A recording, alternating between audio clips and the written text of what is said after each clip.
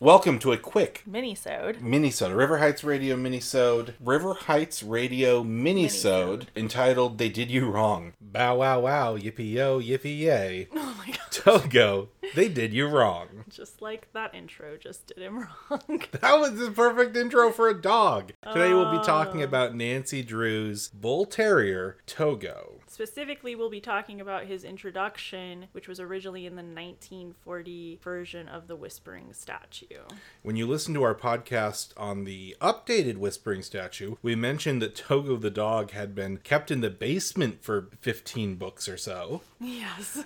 But we learned a lot more about him when we read the original printing of the Whispering Statue. Basically, Togo is made out to be a rather mischievous scamp. Kind of a naughty dog. Honestly, after our research, we feel he was wronged by the people who raised him as a puppy. Yeah. Let him run away. Oh, yeah. The way Nancy treats him when she meets him. Oh, yeah. And the way Nancy treats him once she decides he's her pet. And of course, the biggest injustice to Togo is all of his heroics were removed and from never the update. mentioned. He was delegated to a few paragraphs, whereas he was the star figure in the first 50 pages of the original novel. Truly a rich and complex character. Yes. Yeah, so today we're going to be talking about what is a bull terrier, how he might have been taken care of, and the public perception towards dogs in the 1930s. So Carl, do you know what a bull terrier is? Right, so this is the target dog, right?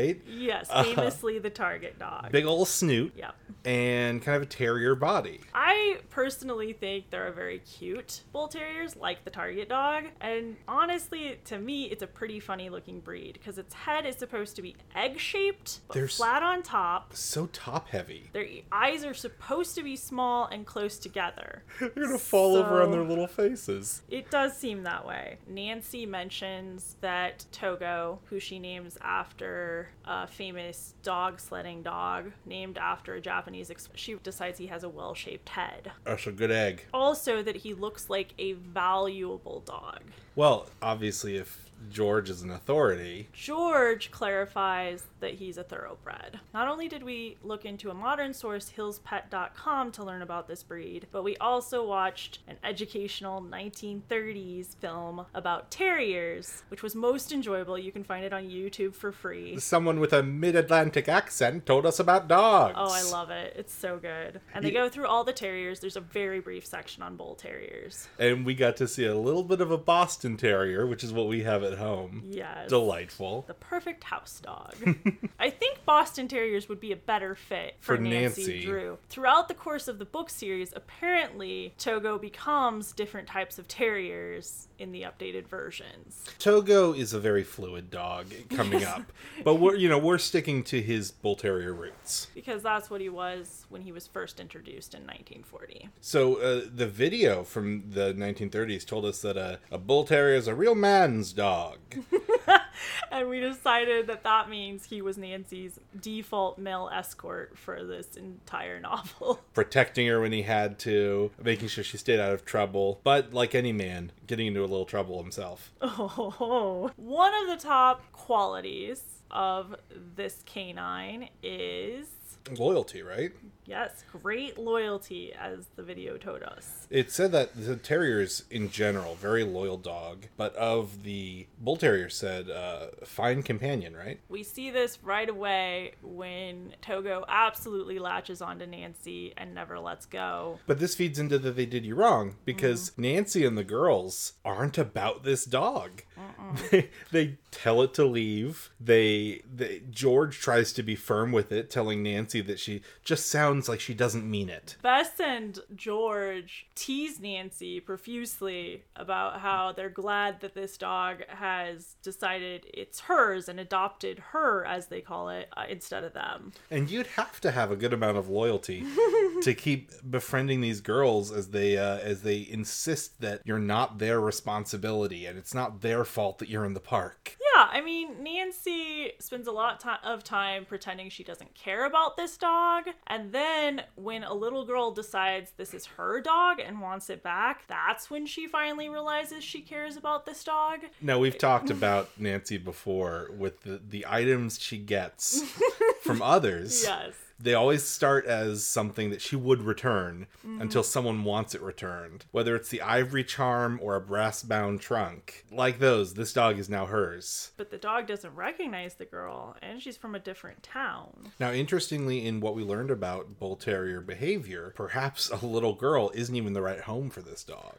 Probably not. And certainly not that awful little girl. But the point is, Nancy admits to herself she likes this dog, but still, when the others tease her about it, she's like, I just want him to have a good owner. And if that's me for now, that's great. You know? Like, it's embarrassing to love a dog. Yes. Though, of course, on the last page, George teases her about the mystery of Togo's ownership, and she finally says, he isn't worrying about it, so neither shall I. From now on, Togo belongs to me. He's a loyal dog. So I think the search has been discontinued. Though the little girl says she had a bull terrier, typically they say not a dog for families because it can be kind of aggressive. It does make a really good friend and a really good companion, and that plays into the loyalty. One of the paradoxes of this dog is it can be very gentle and affectionate, but like it talks about him leaping at people in a friendly manner though. And the thing is, it's like solid muscle. It's a very strong dog. The 1930s video said, you'll have no need for burglar insurance. Yes. With this dog. So a good guard dog, certainly. That's what they are, is they're guard dogs. And they are a little less aggressive than their ancestors. Even the video points that out. And I also read that in the modern source. As the video said, that's probably for the best since they're town dwellers now. It's a dog that can do some real damage. As Joe Mitza finds out in the book. Togo does things that he thinks are playful that are not always perceived that way. He spills Carson Drew's papers everywhere. He digs up a whole bed of flowers, which is not typical Bull Terrier behavior. Now that's interesting. In They Did You Wrong, we often talk about how the book portrays people in the way they might not actually behave. And Bull Terriers aren't diggers. A Bull Terrier might knock over some papers. And Hannah sarcastically says, oh, just a nice little dog when he does that. And Nancy defends him. Togo is a bit impulsive, which is the least of it. He's not just impulsive, he is playful. Which is typical of the Bull Terrier. And some of the trouble he gets into is because of his playfulness. Even though they call him mischievous, he's not really being mischievous. He thinks he's playing a game. Yeah, the modern source we have says that Bull Terriers love rough play. Yeah, that's actually the 1930s video that said that. Can be strong and aggressive is what the modern source says. And playful. They love a rough game. And that's pretty much what he's going for when he steals the purse from Mrs. Owens. And George does the worst possible thing, makes it fun to run away from her and into a pond where he drops the purse. But that's all good in the end. He also gets into trouble with Joe Mitza, the villain, because originally he's just playing with him. He's just like, oh, let's play a game, Joe Mitza. And Joe does not take it that way. No, Joe mistreats this puppy entirely. Yeah, but from the beginning, it's a dog that's not on a leash, that is a strong, aggressive breed. If you have some kind of history with dogs, if you don't know this dog, and he's all of a sudden kind of pouncing at you, even in a playful way, first of all, it would be hard to discern, oh, that's playful. And second of all, I don't think he can be responsible for not being afraid. Very interesting. You know, so that causes a lot of trouble. By then, of course, I think Nancy's to blame, but we'll get to that. So the 1930s video warns us that a Bull Terrier might not be for all homes. And he says, don't try to fit square pegs into round holes. Right. The modern source says Bull Terriers are not for all homes or families. And this is because they can have that kind of like playful, aggressive side. I wonder if Nancy Drew is the round hole to Pogo's square peg. I really think so, because she is a very busy detective / socialite, and I just don't think she really has the time to properly train Togo, who, by the way, really with Bull Terriers, they need to be trained as puppies. Updated version of this book, the amount of time spent with Togo is ridiculously small. Right. Clearly not enough for any dog. Togo gets one paragraph of human contact out of 15 books. So I wanted to read you guys real quick that quote. She called her little terrier Togo from from his special place in the basement. He was an affectionate animal, and the Drews had made it a rule that whenever they had guests, he would have to stay downstairs. So they are acknowledging he's affectionate. They're saying that almost as a bad thing. The etiquette of the time is like, don't let him lick the neighbors. In a way, that's not so bad if it was just for when guests were over, but we literally never see him otherwise, and they literally just launch into this as the introduction to this new character, basically. Well, even the 1930s video says, to a dog, human contact is all of its life. To a dog, human companionship is a dog's life. Don't leave him alone for long hours. Whether it's in the new version, putting him in the basement for our entire experience, or even in the old one, he pretty much gets relegated to like the hotel kitchen. It's not clear how they take care of him at the hotel. They take him for like maybe 2 walks the whole book. To be clear, this breed should get about 40 minutes of exercise minimum a day.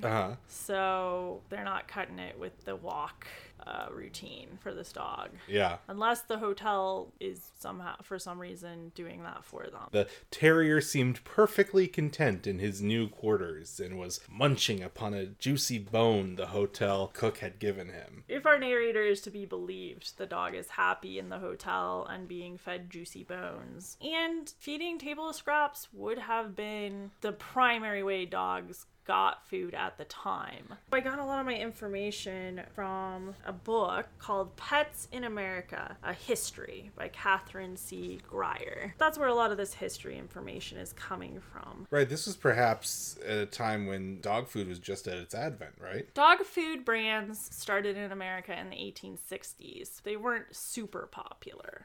They met with moderate success. In the 1900s, women began to be targeted with nutritional information. As we see often between Bess and George, this was very important. And that got extrapolated to pet nutrition. What should my dog be eating? But even then, you could get pet nutrition books, and they would be telling you different types of scraps, basically, or human food to feed your dog. Salmon, rice, beef, probably. And if you were to buy pet food, it would be called puppy cakes or dog cakes or later biscuits. But these were seen as supplemental. If you were poor and didn't have table scraps, you just let your dog out and it found trash to eat. Yeah, speaking of how dogs are maintained back then, a lot more dogs running around, right? Yes. It makes it a little weird that Togo is sort of picked up, though I do think it would have been more the norm to have a collar. Right. By the time the setting of the novel occurs. Still, I guess you understand a little bit better why Nancy and her friends don't really feel it's their responsibility to figure out who the owner is, because the attitude would be like, oh, it's probably, the owner's probably lives nearby and it's gonna just find its way back to him. Sure. Which also makes it a bit odd that Nancy doesn't put a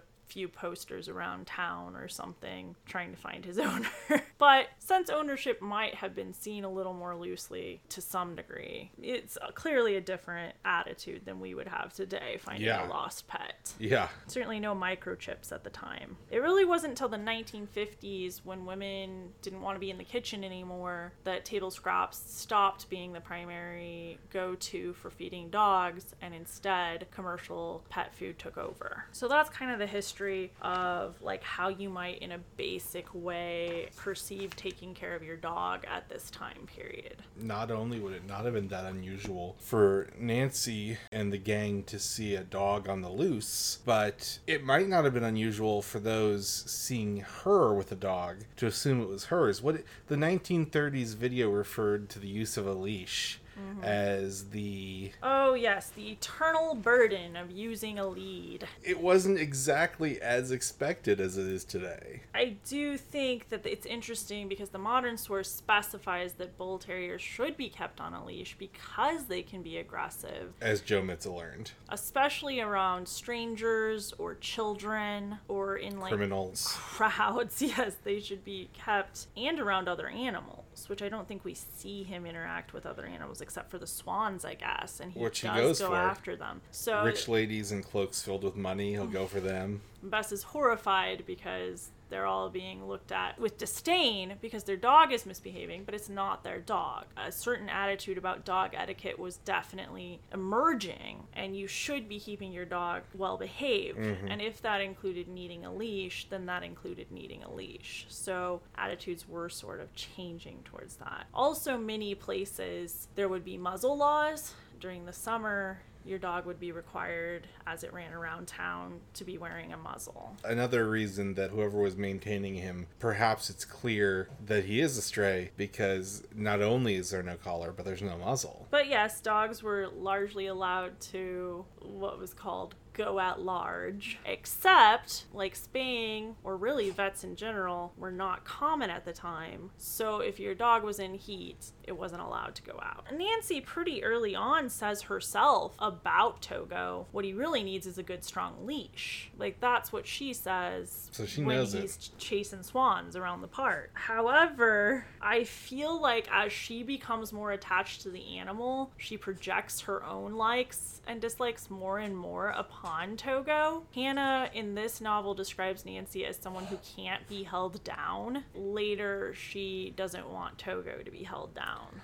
Well, a good strong leash is about right, seeing as later in the book when he is on a leash with Hannah, he snaps that baby. Yes, he does. And when they're taking him for the walk that ends in him being beaten horribly by Joe Mitza, she has him on a leash originally, but he keeps tugging on it. At this time, dog etiquette books were already saying that this was a bad behavior. This was a behavior your dog should not be exhibiting, tugging on a leash. Right. Should have been something she kind of laid down the law about and trained him about. And I didn't kind of realize that when I was reading it originally, but I did kind of think this isn't probably the best idea, Nancy. And apparently Bess agreed with me, because she told Nancy, I think he's going to get into mischief if you do that. Nancy just ignores her, basically, because Nancy wanted to let him have more freedom. Nancy did not feel that it was right to keep the pet confined all of the time. And the thing is, yeah, it's right to put him on a leash.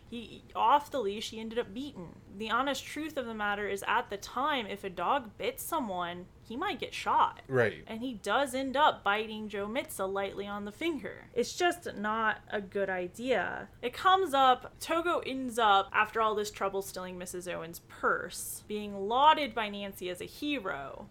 Because stealing Mrs. Owen's purse is what made them meet. Right. And Mrs. Owen might have lost a purse, but in the end, She gained a husband. she gained her husband back because of this occurrence. So when she thanks Nancy, oh, how can I repay you? Nancy says, no, you'll have to repay Togo. And in what I think could almost be perceived passive-aggressively, Mrs. Owen says, you're right. I think I'll gift him a fine leather harness. And Nancy says, I hope he'll wear it. Togo has very pronounced likes and dislikes, and he hates any kind of restriction. Projecting it onto the dog again. Nancy, you've spent maybe an hour with this dog. You don't know his likes and dislikes. I think he would certainly like to not get shot or beaten. Yes, dog etiquette at the time emphasized the importance of training your dog, as we see Nancy talk about throughout this novel. Yeah. Nancy does things like defend Togo and say he's not as bad as he used to be because she's been training him. Nobody else thinks this is true. Nobody else has noticed a marked change in Togo's behavior. So I thought it was very telling. Do you remember the reaction Hannah had when she first met Togo? Didn't she call him a filthy animal? A dirty little animal. Yeah, that's it. And this couldn't have been far from the truth, because methods that we have today for preventing insects and just cleaning in general a dog were not available back then. By this time, they did have dog shampoos, and those would have been primarily carbolic acid. Okay. But still, fleas and ticks, like, one of the reasons dogs would run around most of the year, but especially in the summer, is they would just be covered in insects. You just imagine this flea-ridden dog who's been rolling around in the dirt dirt and jumping into lakes. And you can kind of see why Hannah's first reaction is like, I'm in charge of cleaning this house. Well, and indoor dogs weren't as popular at the time, right? They had started to be more popular for middle-class families. It would still not be full-time containment, but you might contain the dog a lot more. Certainly not like we're seeing in the updated version where you keep him in the basement all the time. Right. So some behaviors that would be considered bad for dogs to have as early as the 1920s in America would be things, like I said, like pulling on your leash, also chasing cars, approaching other dogs, or urinating on the neighbor's bushes were seen as very taboo. And he doesn't do most of these things. It was interesting. Yeah, good dog overall. He does the digging, which was kind of a common stereotype. You see that in Lady and the Tramp, this idea that dogs are constantly burying bones. And they say he's digging up the flowers because he thinks a bone is buried there. Yeah. And I just don't think that's realistic. And then, like I said, bull terriers don't dig all that much anyways. It's more like just how a dog might have been perceived at the time. Lady and the Tramp didn't get released until the 50s, but it was originally sort of begun in the 1930s. Yeah. So, you know, pet dogs were becoming more pets and less just an animal you had running around. Now, one thing I'd like to talk about is public perception, because poor Togo is honestly in more danger throughout this book than we might realize. Yes, I kept thinking that any danger he was in was silly or blown up. Not so. So, first of all, Togo's a male, which would have been pretty typical for reasons that are a little bit messed up. Female dogs were drowned as puppies a lot more. The attitude in general at the time in America was, let's keep only the very best dogs. Many dogs were drowned as puppies. Far more male dogs kept, with a preference over female dogs. The owners would have to decide who was given to the bucket and which to the world. And Togo, being male, was lucky enough to be given to the world. Yes, and having a well-shaped head. You know, in 1855 Philadelphia, though it was legal for your dog to run free, if it was what they called a bitch in heat, that dog would be taken up and destroyed, even if it had a muzzle on. Togo, though no bitch, is facing a world that's ready to say, listen, you act out, that's kind of it. Even at the time of this novel, community laws often allowed police officers to shoot a dog if he was just a stray. Or importantly, if he bit someone. Which happens, obviously, in this book. So it's little wonder that Nancy is worried about policemen. She said something about being worried about the police in the park, and I was like, what is she talking about? Well, Togo's a stray, and he could be shot. Yeah. Especially if he's making trouble with the swans and things like that, right? Oh, the swans have it in with the cops. Nancy begs him, please go home, Togo. If you don't know where home is, just go somewhere. We don't want to see what might happen to you. But now Bess chides Nancy. She's like, you don't sound like you mean that. They also are worried about the conductor on the train. When Togo follows them onto the train, same level of authority. The conductor showed signs of making a great deal of trouble about Togo. And I didn't know what that would entail, like a fine, or like what would that mean? Dogs were more likely to be put down at this time. Practical attitude about humans come before animals. You were reading about parents teaching their kids the ethics of treating an animal correctly, weren't you? In 1838, an author named Lydia H. Sigourney introduced the moral codes of infancy. And the first point was all about how you should treat your parents and things like that. And the second one started to relate to more how you should treat others. And she used specifically examples of how to treat dogs and cats. And this became sort of the ancestor of our ethical ideas today in America of how you should treat an animal. See, I was thinking about that, and I was almost wanting to transition us with that to Joe Mitza.